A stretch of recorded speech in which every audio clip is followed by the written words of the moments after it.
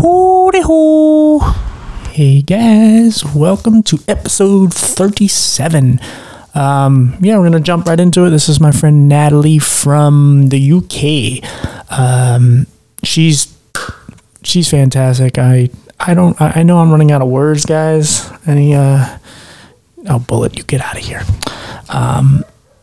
There's a dog barking. He's not mine though. He's just a pain in the ass neighbor dog.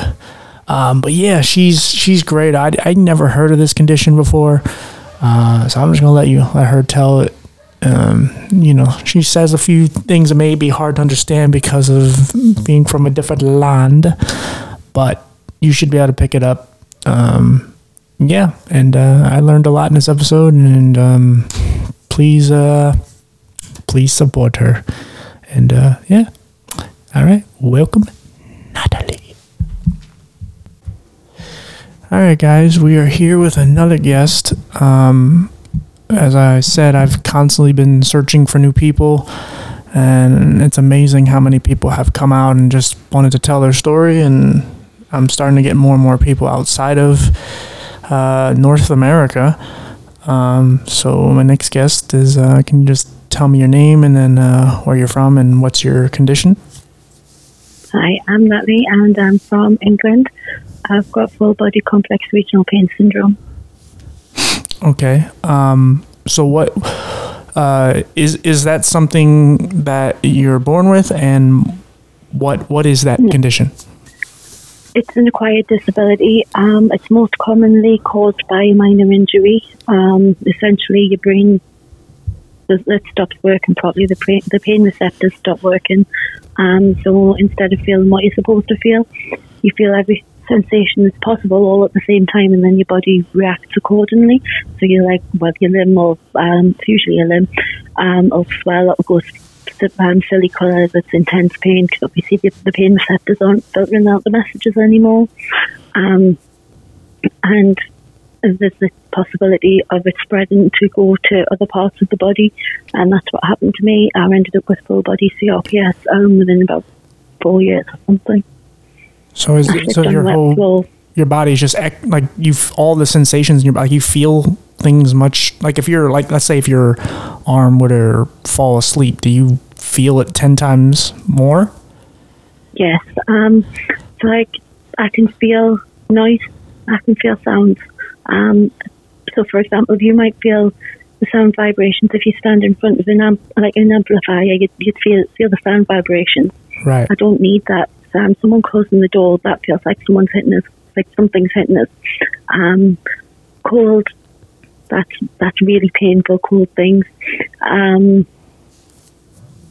warmth tends to help a little bit, but you tend to swell more if you're in a warm climate. So that there isn't really a great way around it. There's no cure for it. And it's been documented since the American Civil War, I believe, but there's like no cure. There's not much research about it. I'm assuming this is very rare. It's supposed to be, but statistics change, they vary. Oh wow! No, so how does this, like, what causes this?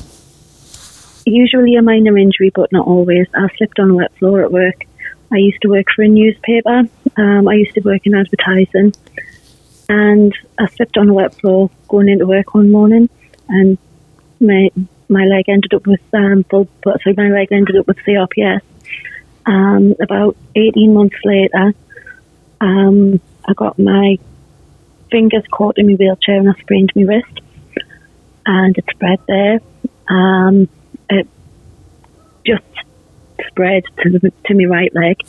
I was having a really bad time with my left leg, and my right leg just started mimicking the left leg, which was really bizarre.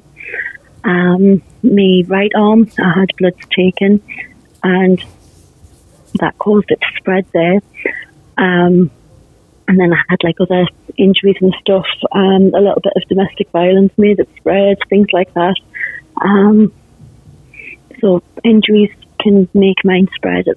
I was told about 20% of people with CRPS will end up with it going full body like mine has. Right. So how is your like body function? Can you walk? You know, what is hard and It varies. what can you do and what can't you do? It varies. Sometimes I appear fairly average. That I've got fairly average movements and stuff like that. But I use a wheelchair and I use crutches.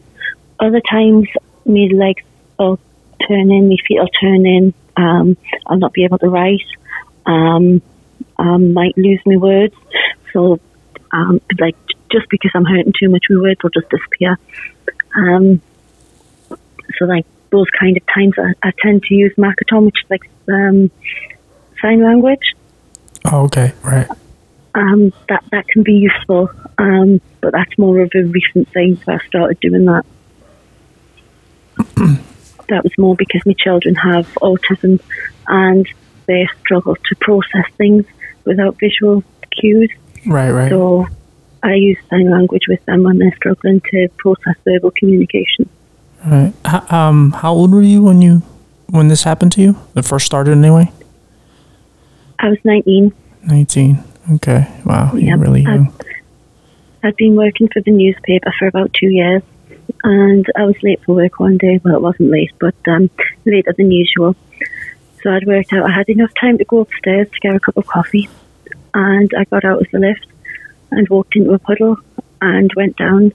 My foot went sideways, so I twisted my ankle, and my knee took all of the force. And from then, it just sort of sealed my fate, if you like. Wow, this is very interesting. Like, so, okay, so I'm just basic situation. So if you get a needle, you can feel it 10 times. It's a much sharper pain than just your average, just how everyone else feels it. I feel every sensation all at the same time. If I have blood taken, usually my arm will spasm, my hand will turn in, and I feel every sensation all at the same time.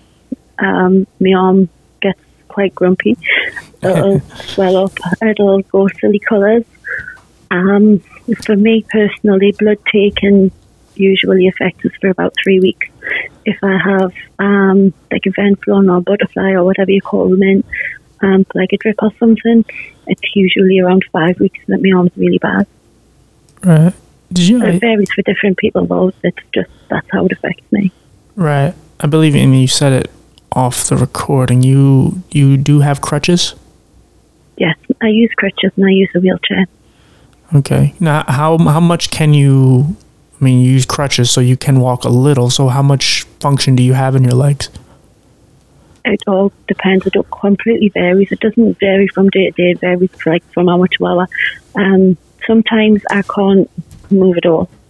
Now I've been on a medication for quite some time that's helped me be able to move, but like sometimes I'll not be able to move my legs. Sometimes I'll not be able to move my arm. Things like that. Other times I can walk with crutches, but apart from it hurting a lot, my legs and arms aren't going to do as they're told. So they're just going to decide that no, we're not going to walk anymore. You're going to have another unscheduled meeting with the floor, and down I go, Right. So I suppose that's my normal, but other people panic when they see that because they're not used to seeing an adult fall. Right. Yeah. So what? I mean, it's a strange. I mean, I guess I've never heard of this condition, but what's a good day like for you? On a good day, I can walk around with crutches, as long as I keep stopping every few meters. As long as I pace myself, I can walk around with crutches. I can potter on and do things. I don't sleep much anyway, so but I can't do massive physical strenuous things because I just flows, and so it makes us poorly. Right. Now, are you a single mother, or yes. So you take care? You said you have two children with autism. That's right. I've got 2 children. I've been by myself since the youngest was 10 months old. Right. Now, how do you do that? How do you take care of 2 kids who need a lot of attention and care that are both considered disabled while being a disabled person? I don't know any different. I genuinely don't know any different. Right. So there's like nothing to compare it to. They're awake a lot during the night, but so am I. So the hardest thing for them, like for being a parent, generally with disabled children, is when they have a meltdown. If they get physical, then it just gets a little bit more intense because obviously it's going to hurt you more. Right. Whereas if it's any other situation, you can just remove yourself. But if your child's having a meltdown, you've got to deal with it. Right. Is there any way they can, like, they help you in life? Not just like emotionally, but, you know, maybe if you need something, you don't feel like getting up to grab it. Can they? Oh, if I get stuck or something, they're really sweet, bless them. Like, so for example, I'll be thinking, oh, I'm clever and stuff. I'll walk around with one crutch in the house, and then my leg will go into spasm, and I really, really need the other crutch. And I just like ask them, and they'll go and get the other crutch or whatever. Lots of like little things. I don't really know any different though. So I can't really compare it. Right. But that's good though. You guys kind of protect each other. Like it is a genuine family. Of course, it's no different to any other family. It's just we do things differently, I guess. Things are just a little harder and a little more, obscure, but you make everything work, which is great.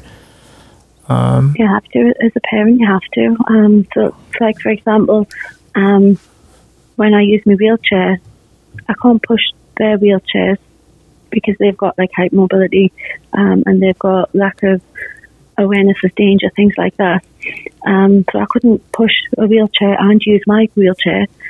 So for years, my children have ended up like on my lap or whatever, especially when they were younger. A few times I've had some quite interesting comments from people. There was one lady on a bus was very vocal that disabled people like me should never have children. But yeah, she was a little bit upset about it when she saw us with one child on my lap, and then she realised I actually had two children on my lap because the other one was in a sling. Right. I think, I'm assuming, again, a very ignorant person, but I'm assuming since you had two disabled children, she just assumed that disabled people always have disabled children, or disabled parents always have disabled children. That's just the luck of the draw for you, but that's ridiculous. My children's disabilities are invisible disabilities. They have autism, right. And at that time, neither of them were diagnosed because they were both very young. So I'd get on the bus, and then there was this lady being very vocal that, hey, look at that, she's got a Ben. People like that shouldn't have Ben. Ben is a local word for child. Okay. Okay, good. Thank you. Sorry. So people, like, she was mouthing off, getting quite vocal about it and things like that. And then she realised I had two children on me. So they're both in slings, both, like, one's on me front and one's on me lap, and I'm using my wheelchair, and just getting all vocal about it. And, well, what do? You just pay attention to your children, don't you? You don't bite. You show them that, that they're being prejudiced and they're making themselves look really foolish. Right. I'm trying to figure out how I word this. Not just emotionally. Well, yeah, mainly emotionally. But do you feel like with the disability that you have or the condition that you have, where everything is super sensitive, like, do you feel more vulnerable? I'm aware that I'm more vulnerable. So I try to. Well, I try to keep my distance a little bit from people physically. So, like, when social distancing came in, it's not really a big deal, because I don't really like getting close to people that I don't trust anyway. Right. So you've got to be extra vigilant that, I can't be somewhere loud for too long and things like that, because then you lose movement. if you go into a bar or something and people start getting rowdy, you try and back off to somewhere a bit quieter. If there's going to be someone starting a fight or something, you get away from it, because you know that if you get hurt, it's going to make you bad for quite a while. Right. So you have to be more vigilant about safety and stuff. But Right. I suppose after this long, you sort of get used to it, you know. Yeah. For a long time, I was scared to go around, to go out where there was other people, like where there was lots of people, like crowds and stuff. Right. I'm sure some of that stems from the domestic violence as well. No, that came later. Oh, it came later. Okay. Yeah, that came later.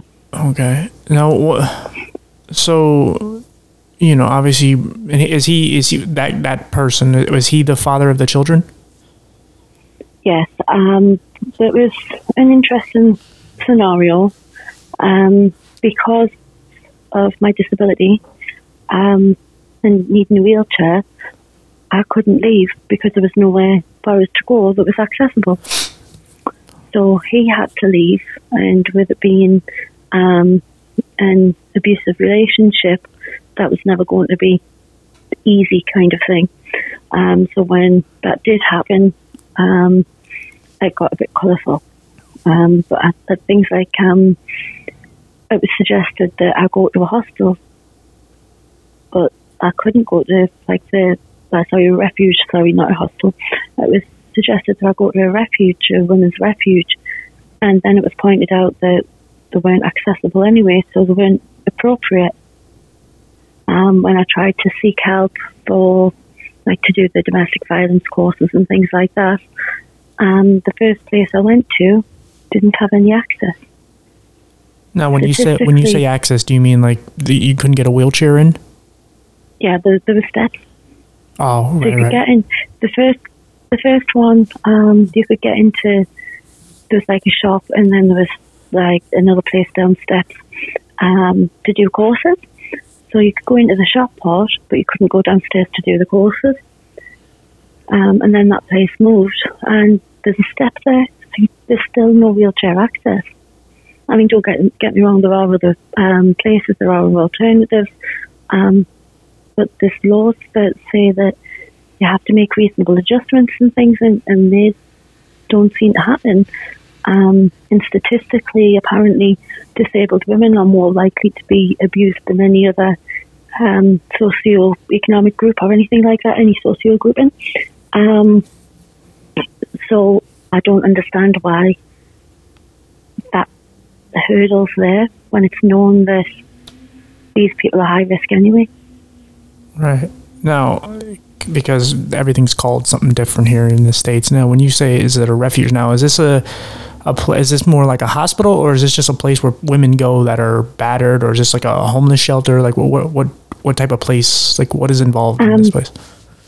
The refuges are supposed to be somewhere for women to go with the children, if need be, to escape domestic violence. Right. You're supposed to be able to get various support and things like that. But those options weren't available.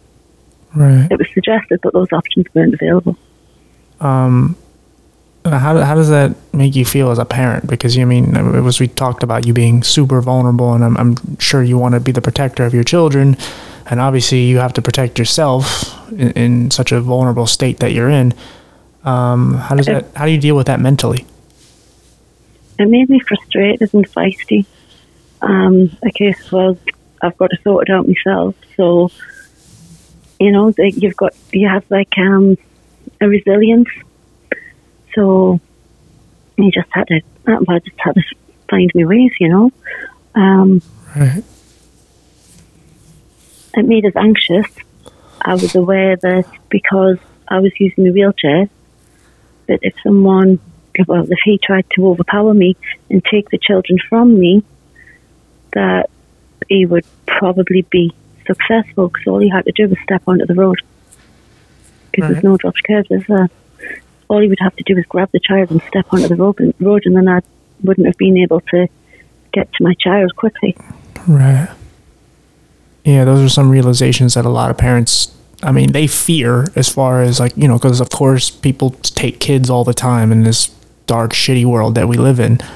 But it's a much bigger realization for you because they can do it right in front of you, and you're not going to be able to put up much of a fight, unfortunately. And exactly. so I'm assuming that's another thing that you have to battle in the back of your mind. Another reason why you probably don't want to come out of the house to a certain degree. And I'm sure the domestic violence didn't help it any. It was very frustrating trying to keep the children safe while everything was happening. It was difficult trying to feel safe. Of course, yeah. Yeah, I mean, again, it's got to mess up your trust issues, and and I mean, again, I'm sure you want nothing but the best, and you want to protect your children at all times. So, I'm sure the next time another guy comes in your life, you're probably gonna have to do a lot more information than just, letting them come over just for, whatever tea or whatever. Yeah. I mean, you have to be protective, especially being a mom. You have that protective gene in you where you just don't want to let anything happen to your kid, and especially with them being autistic. What is it like? Like, obviously, when they were both diagnosed, what was it like to learn about a whole different disability? And how did you prepare yourself for, being a disabled mom dealing with disabled children?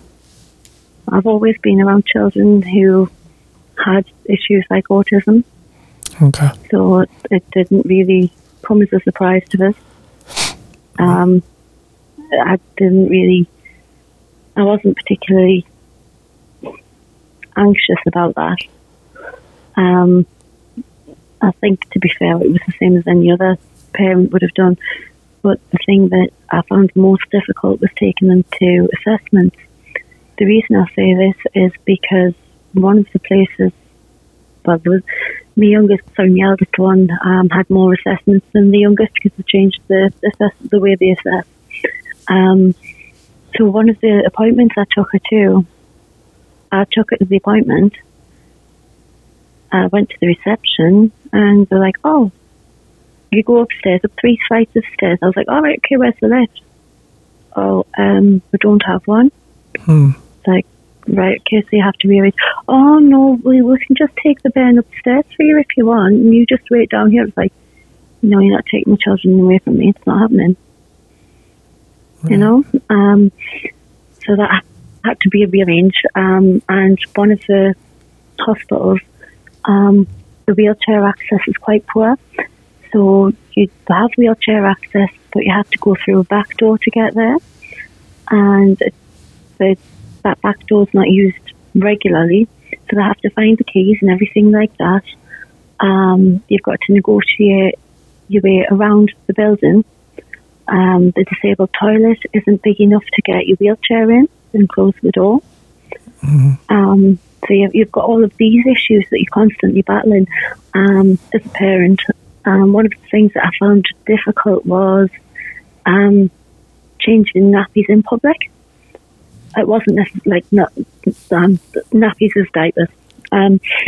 Changing diapers in public, I couldn't just take them to the changing station because it was the wrong height.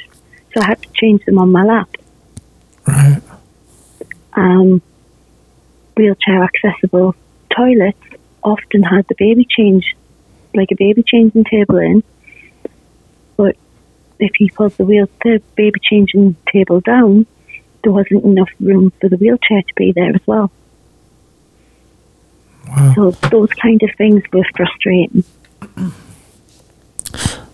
Forgive me, figure how I can ask this question. So, is there a fear or a certain paranoia that you have that someone actually, because you mentioned as far as them wanting to take your kids without you to the next floor or whatever, is there a paranoia that you have that somebody might actually want to take your kids because they look at you as an unfit parent, even though you're not?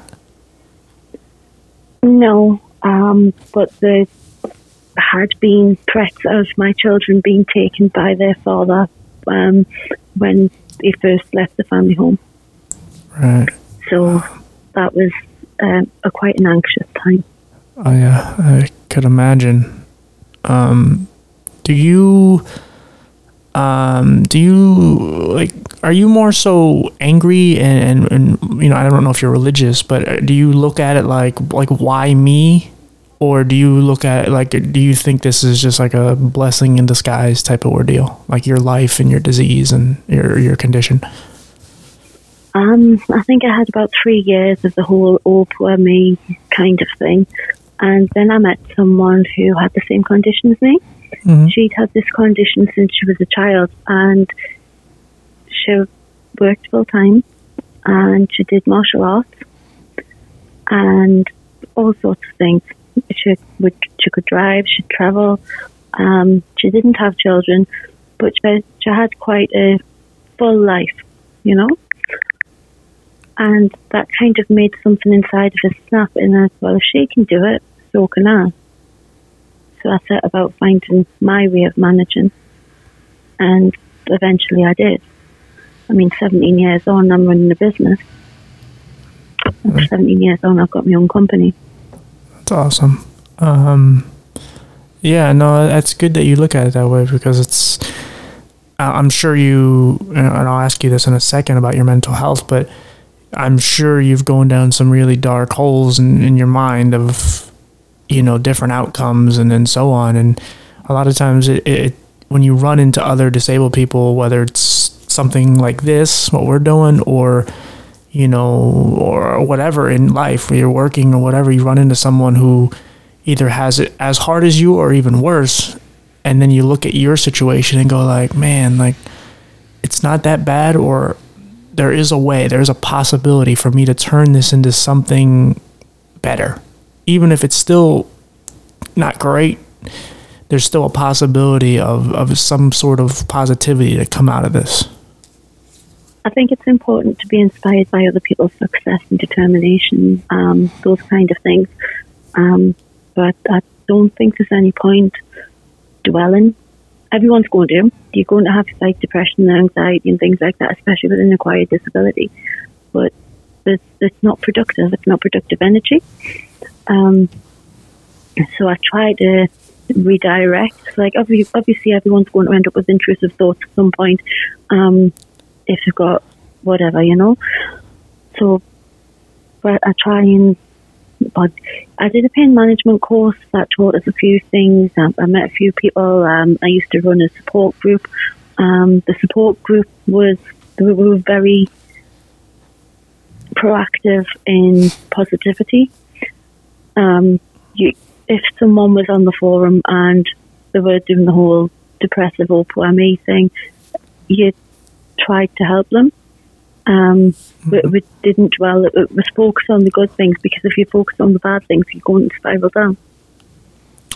Right. No, I mean, you're obviously in a much better place mentally right now, but did you have some dark days where you just were stuck in your depression and it was hard to get out of? Well, CRPS is dubbed the suicide disease because there is no cure, and it's the most common cause of death with people with CRPS and suicide, because they get desperate trying to stop the pain. Wow.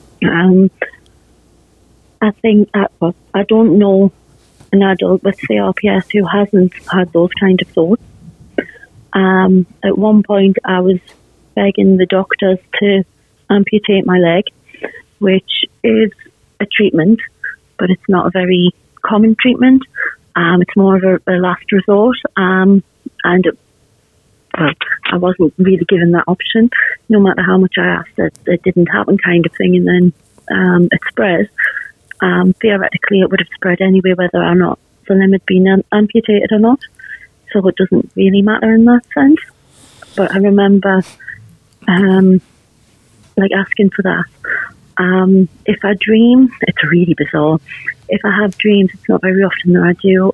I often dream that I'm cutting my leg off, because that's where it hurts. that's the source of the pain and stuff. Apparently that's quite common with people with CRPS because you disassociate from the affected parts of your body. Right. What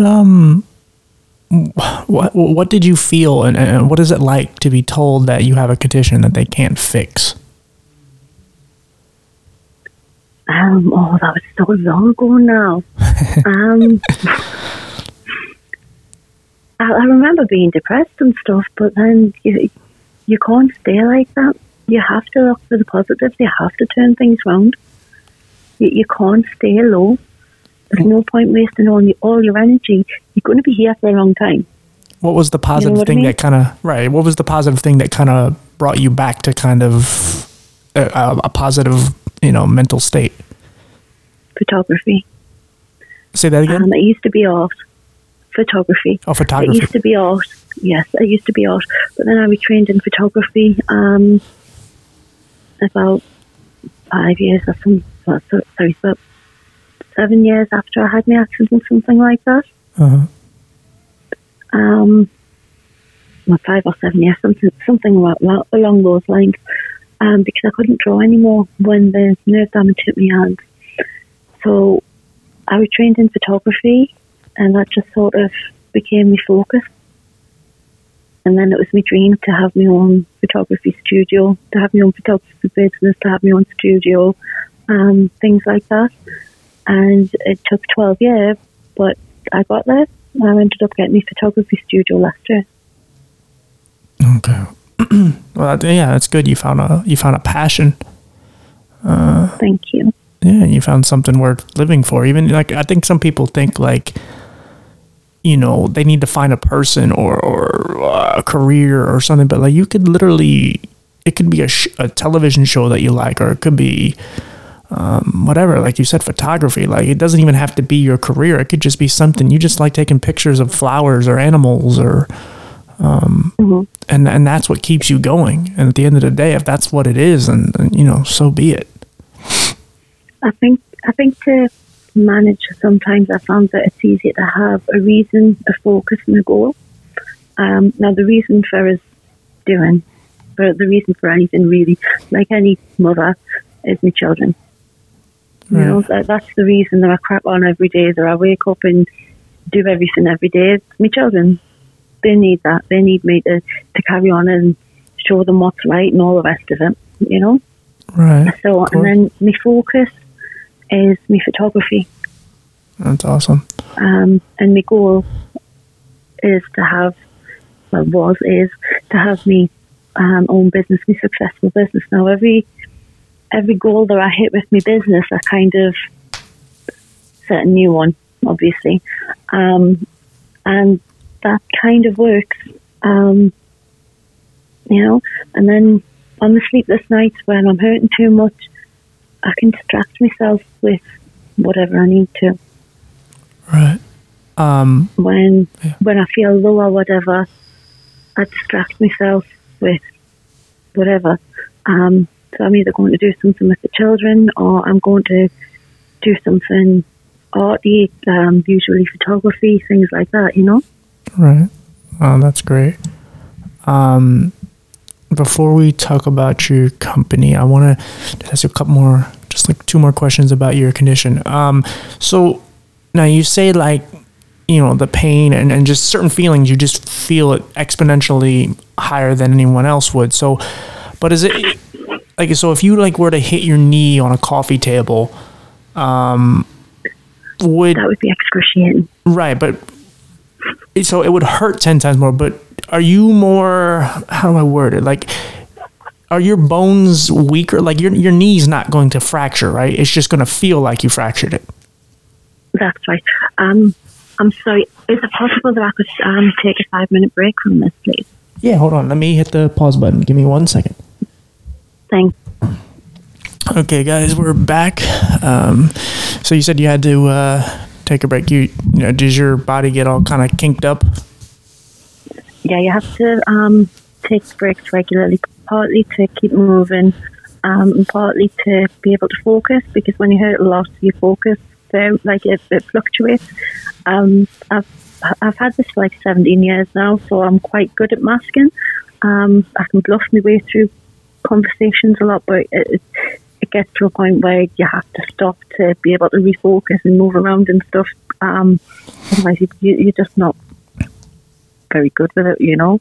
So that's really that's what that was all about, to be fair. No, you're good. I mean, so when they hear this, it's going to be like 2 seconds and you're back on. So, yeah. But yeah, you were going for like 5 minutes for the audience.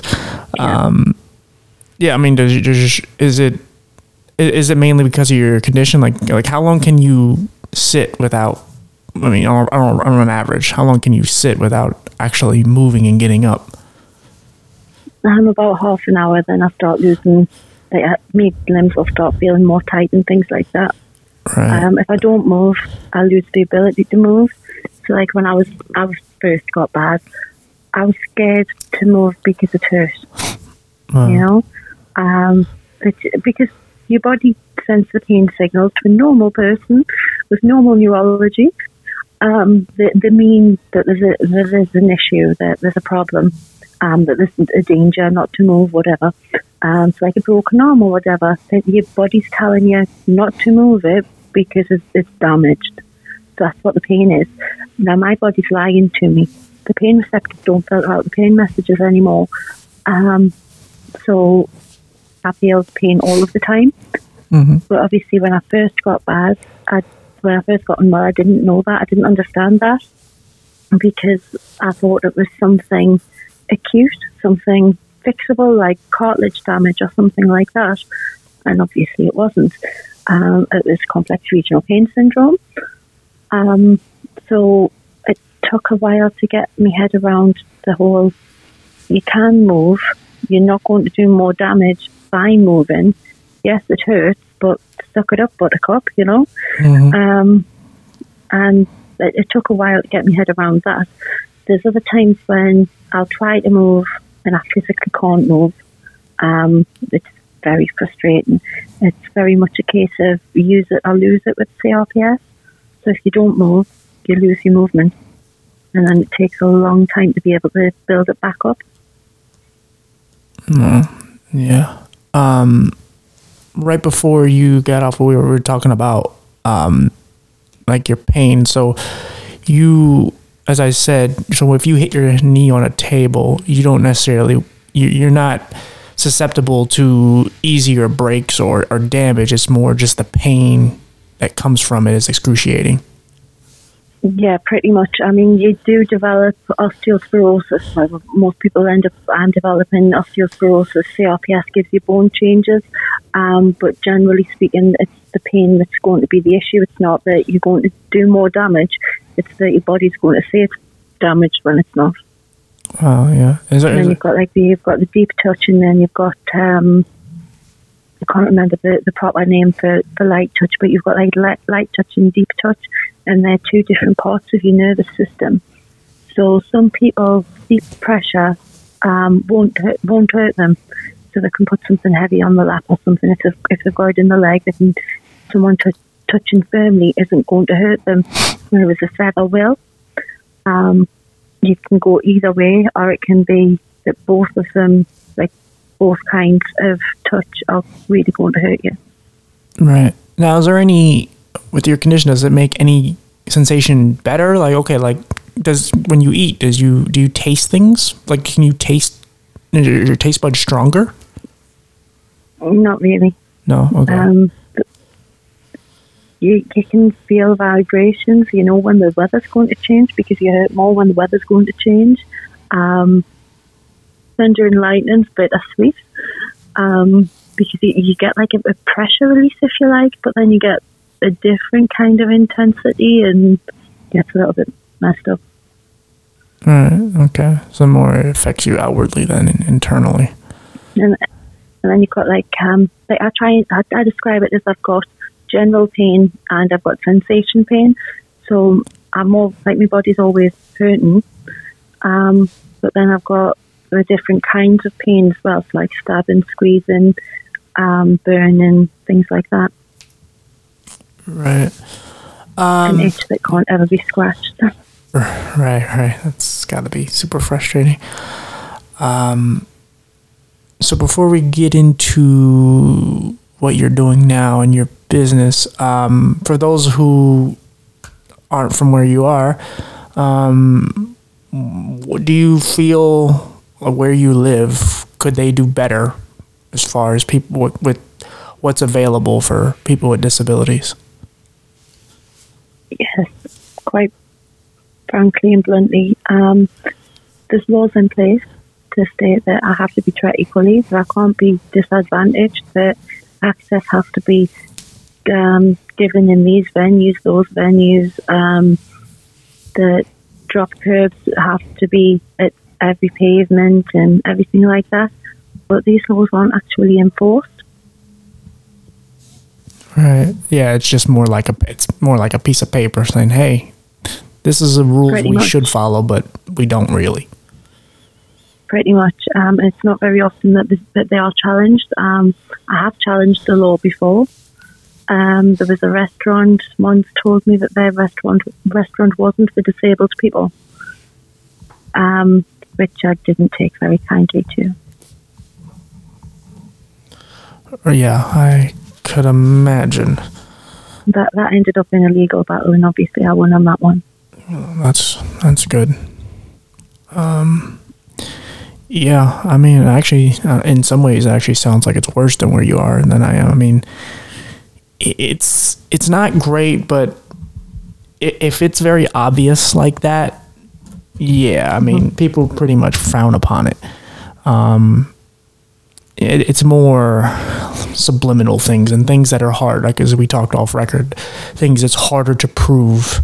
There's a lot, and there is a lot of what you were saying, like, people make these rules, but in general, no one follows them.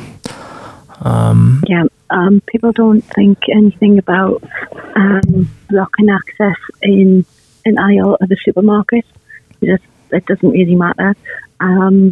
People don't think anything about using a disabled toilet as a store cupboard, which is incredibly frustrating when that happens.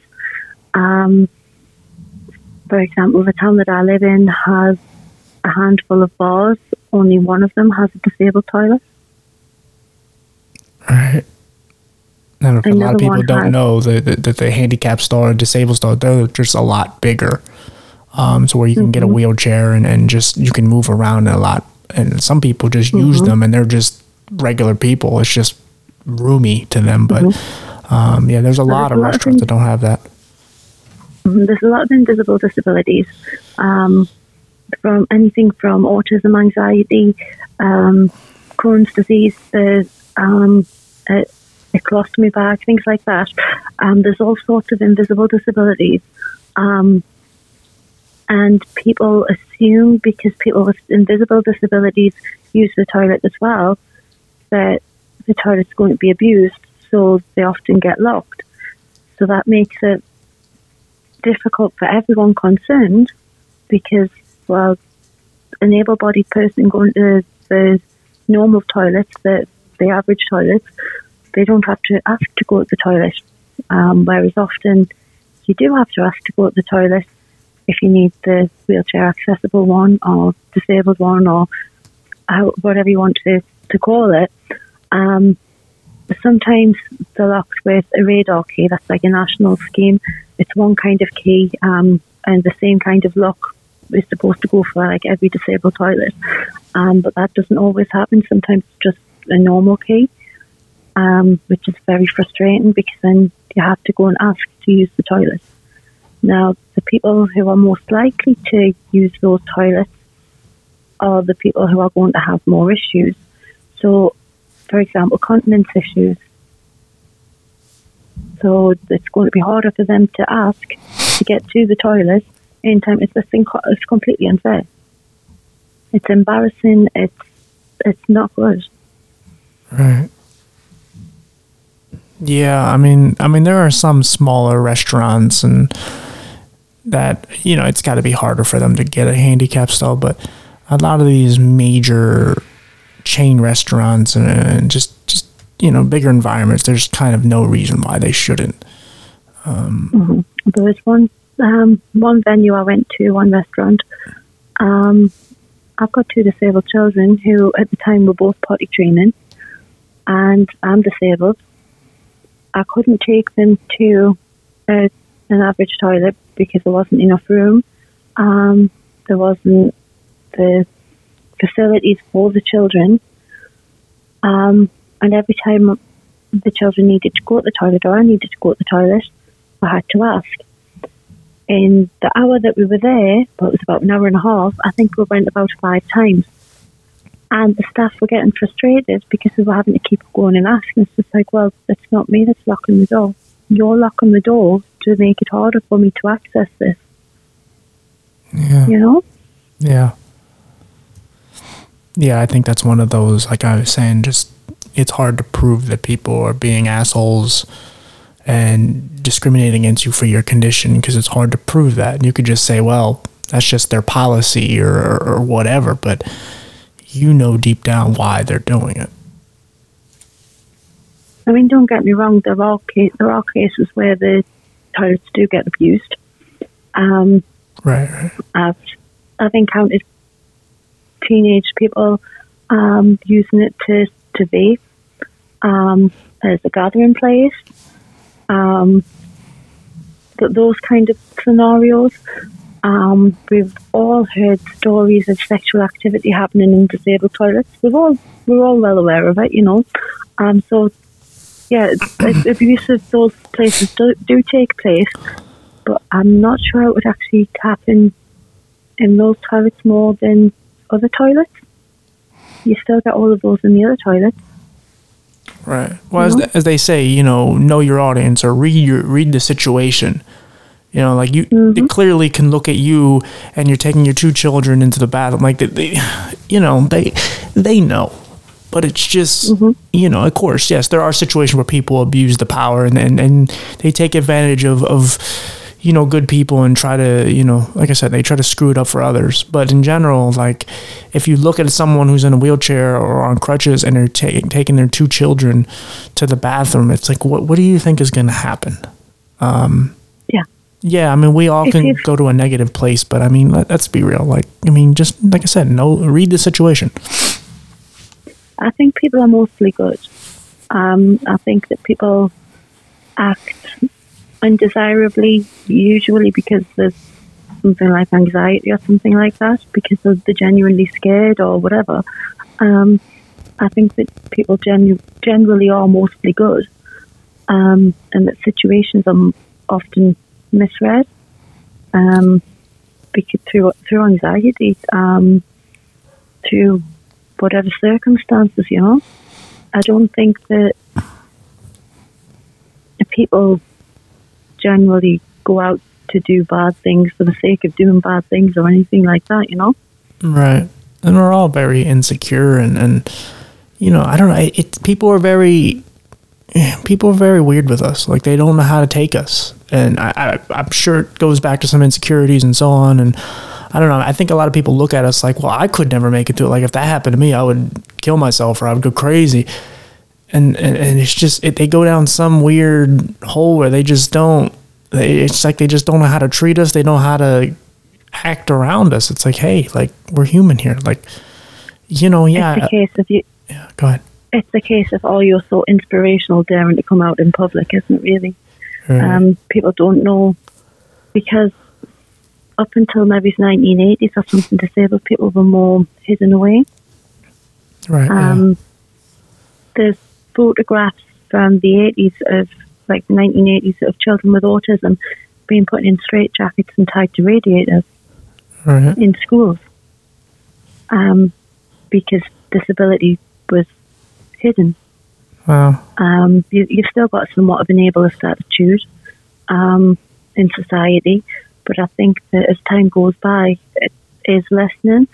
I know that the differences, for me personally, aren't as extreme as they were when I first had my accident. But equally, there's many times when I've chosen to use my crutches knowing that I'm going to fall over multiple times, because I don't want the judgment that comes with the wheelchair. Right. Yeah, there's days where you wake up and you feel proud to be what you are and what you overcome. But generally speaking, I don't really care how people view it.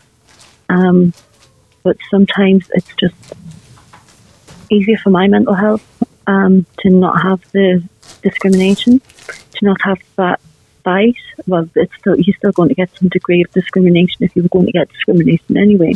But it's sometimes just easier not to have that fight. Other things like convenience. So where I live, I can't get a wheelchair accessible taxi or cab. It's just not going to happen. So I have to rely on public transport more. And sometimes that means that I'm going to have to use my crutches and know that I'm going to fall to do what I need to do. So, for example, a few weeks ago, my daughter had a dentist appointment, and there was snow. Wheelchairs and snow don't go very well together. But my daughter had to go to this dental appointment. That's not negotiable. I know fine well that if I use my crutches, I'm probably going to fall. So you have to trade off what you need to do, your ability and the situation and things like that. The alternative would have been to cancel my daughter's appointment and rearrange it, which wasn't really appropriate because my daughter had toothache. Right. So sometimes it's a case of, well, you know you're going to make yourself unwell. Now, obviously, when I didn't have the children, it didn't matter so much. I could stand my ground and say, oh, well, no, this is what's going to happen. But now I have children, I've got to put their needs first. And sometimes that means that I've got to make things harder for me. Right. Because the world's not accessible as it should be. Exactly. So what is the business that you have, and what made you go into that field? What made you create this job? I have a photography business. I also print and do graphic design. The graphic design comes from the advertising. I used to work in advertising way back when. And the photography, I retrained in photography when I couldn't draw anymore. That was like 12 years ago or something. I retrained, I went to college, got some qualifications, and my dream was to have a photography studio. I got pregnant, I had my children, and then last year, lockdown happened. Now, just before last year, I decided, like, right, okay, I'm going to do it. I'll just hire places as and when and do whatever, and work towards getting the photography studio. As it happened, during lockdown, somewhere was pretty much landed in my lap. But during lockdown, I started printing as well. I learned how to print. People were struggling a lot with not being able to go out, or only being able to go out with purpose. And for me, it was a bit like, well, yeah, that's my normal. The whole, I've got to do my shopping online, so why are you getting yourself all upset about shopping online? Sure, I'm restricted. I can't do the things I want to do like everyone else. But in many senses, it was a bit like, well, welcome to my world, because all these things that people were struggling with were often my norm. So, like, not being able to go out as often. Well, I can't go out as often as I used to or as I want to. That doesn't mean that I don't go out, but I'm still limited. Not being able to go into a bar, well, yeah, you can't go into most bars with a wheelchair anyway. They've mostly got steps, you know. Having to shop online, not being able to see people easily. Well, I use crutches in a wheelchair. I can't go into other people's houses easily because the majority of them don't have wheelchair access. The majority of them have too many steps for me to get up. I can't do steps. So I can't go and visit my friends and things like that. So it was just more of a case of, well, right, welcome to my world, you know. So everyone else is panicking over the changes, and sure, I'm panicking over the COVID drama about not being able to do the things that I'd usually do, but not to the extent that other people have, because I was already halfway there anyway, you know. So I kind of found it. Yeah. I found it fitting, I suppose, to start printing. That started with a friend of mine asking if I could make a mug. And so I started printing. I started with mugs, then I started with T-shirts, slates, things like that, coasters, anything really. I got the studio, and I've upgraded my studio within 3 months. We're in another lockdown in the UK. But yeah, I've achieved my dream. That's great. Obviously, when you achieve your targets, you move the target, you know. But yeah, it was a bit of it was difficult trying to find somewhere that was suitable. So I was very lucky that this place sort of like just appeared, if you like, because I've got to think of wheelchair access. I've got to think of turning circles. I've got to think of accessibility for travelling. And all of these things. What is turning circles? Don't necessarily have to think of. Sorry? You said turning circles. What is that? Turning circles. Oh, turning circles. Turning circles. Yeah, the turning circles is the area in which a wheelchair needs to be able to turn around. Okay, gotcha. Never heard the term. So you achieved your goal. Is it as satisfying as the journey? Because a lot of people get to where they want to get to at some point, and it's almost I'm craving more. You're craving more, right? So what's I crave more. Yeah. So then what is your next goal? Where do you want to go? I don't know. I don't want to say in 5 years, but you know what I mean? Like where do you want to be from here on out? Like what's your next goal? Well, my ultimate goal is to be able to buy a house with, well, it would be a bungalow because I need a bungalow for my wheelchair. It would be to buy a bungalow that's big enough to have a sensory room for my children. Right. That's my goal. But from a business bungalow point a home? of view, Sorry, is a house? Is that Sorry? a house? A bungalow, is that a house for those? yes, a bungalow is a house all on one level. Right. Okay. Gotcha. Like no stairs. Sometimes the steps outside they're no good for me. But a bungalow is a house all on one level. So, for example, where I live now, I've got a lounge, I've got a kitchen, bathroom, and 3 bedrooms. Mm-hmm. That's probably one of the bigger bungalows that you can get. I want one with a dining room and a sensory room for the children as well. Right. Just for people who don't know, what is a sensory room? A sensory room, you've got different equipment, mostly things like lights, touching things, like different things to touch. It stimulates your senses, and that's really important for children, people with various disabilities such as autism. They often have things like sensory processing disorder, where they get fixated on certain things, or they can't tolerate certain things. For example, you'd not be able to tolerate certain fabrics touching your skin, and you might crave touching other fabrics. So you might like to stroke silk, and it might really calm you down. But if you put denim on, it's going to make your skin itch so much. It's going to hurt you because it's hard. It's going to be really, really uncomfortable for you. Not just like to the same as a neurotypical person, but to an excessive amount where it physically hurts them to maybe wear that material. And the material that they crave is immensely relaxing and calming for them, you know? Right, exactly.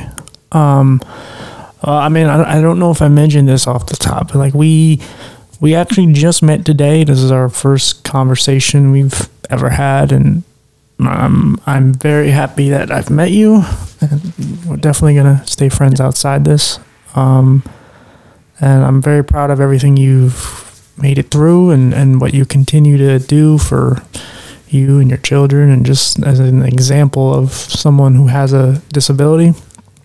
And I'm very, very sure that you're going to complete whatever goal that you set, because you've already accomplished so much already, whether you know it or not. You. So I really do appreciate you doing this. Is there any, just in closing, do you have any, inspiring things or anything just to tell anybody who's going through, whether it's a disability, mental health, or just going through whatever that's bringing them down? Is there anything you have, any advice? Just stay true to you. Catch your stars. You're as strong as you want to be. There are ways to do absolutely anything that you want to do. You just got to think outside the box and find different ways to achieve. Don't give up. It might have only taken other people a year or so to retrain and start the business. It took me 12 years, but I got there. I did it. If you focus, if you stay true to yourself, you'll get there. Make your goals realistic and achievable and measurable, and you'll get there. Exactly. Yeah, seriously, thank you for doing this. I really appreciate it. You're very welcome. It was lovely talking to you. Of course, and I will text you in a few, and I'll let you know how it came out. Fabulous. All right. Thank you very much. Of course. Take care. You too. All right. Bye. Bye.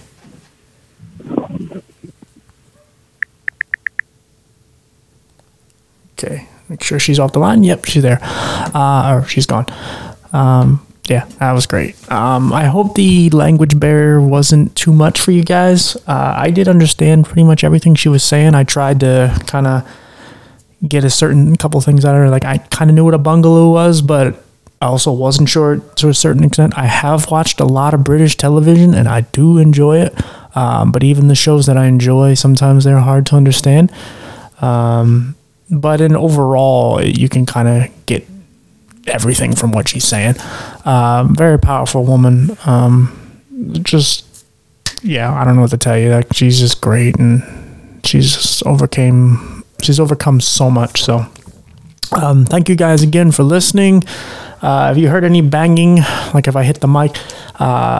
Don't worry, I didn't two-piece bullet, but I wanted to, because he was playing with the cable for my headphones. He was trying to yank the cable. Well, not yank it. He was just trying to bite it. And these are not cheap headphones, Bullet. So, don't cost me more money, because he's already ruined 3 pairs of iPhone, just the regular in-ear headphones. 3 pairs in a row. They're $20 a piece. So he's ruined $60 in the last month.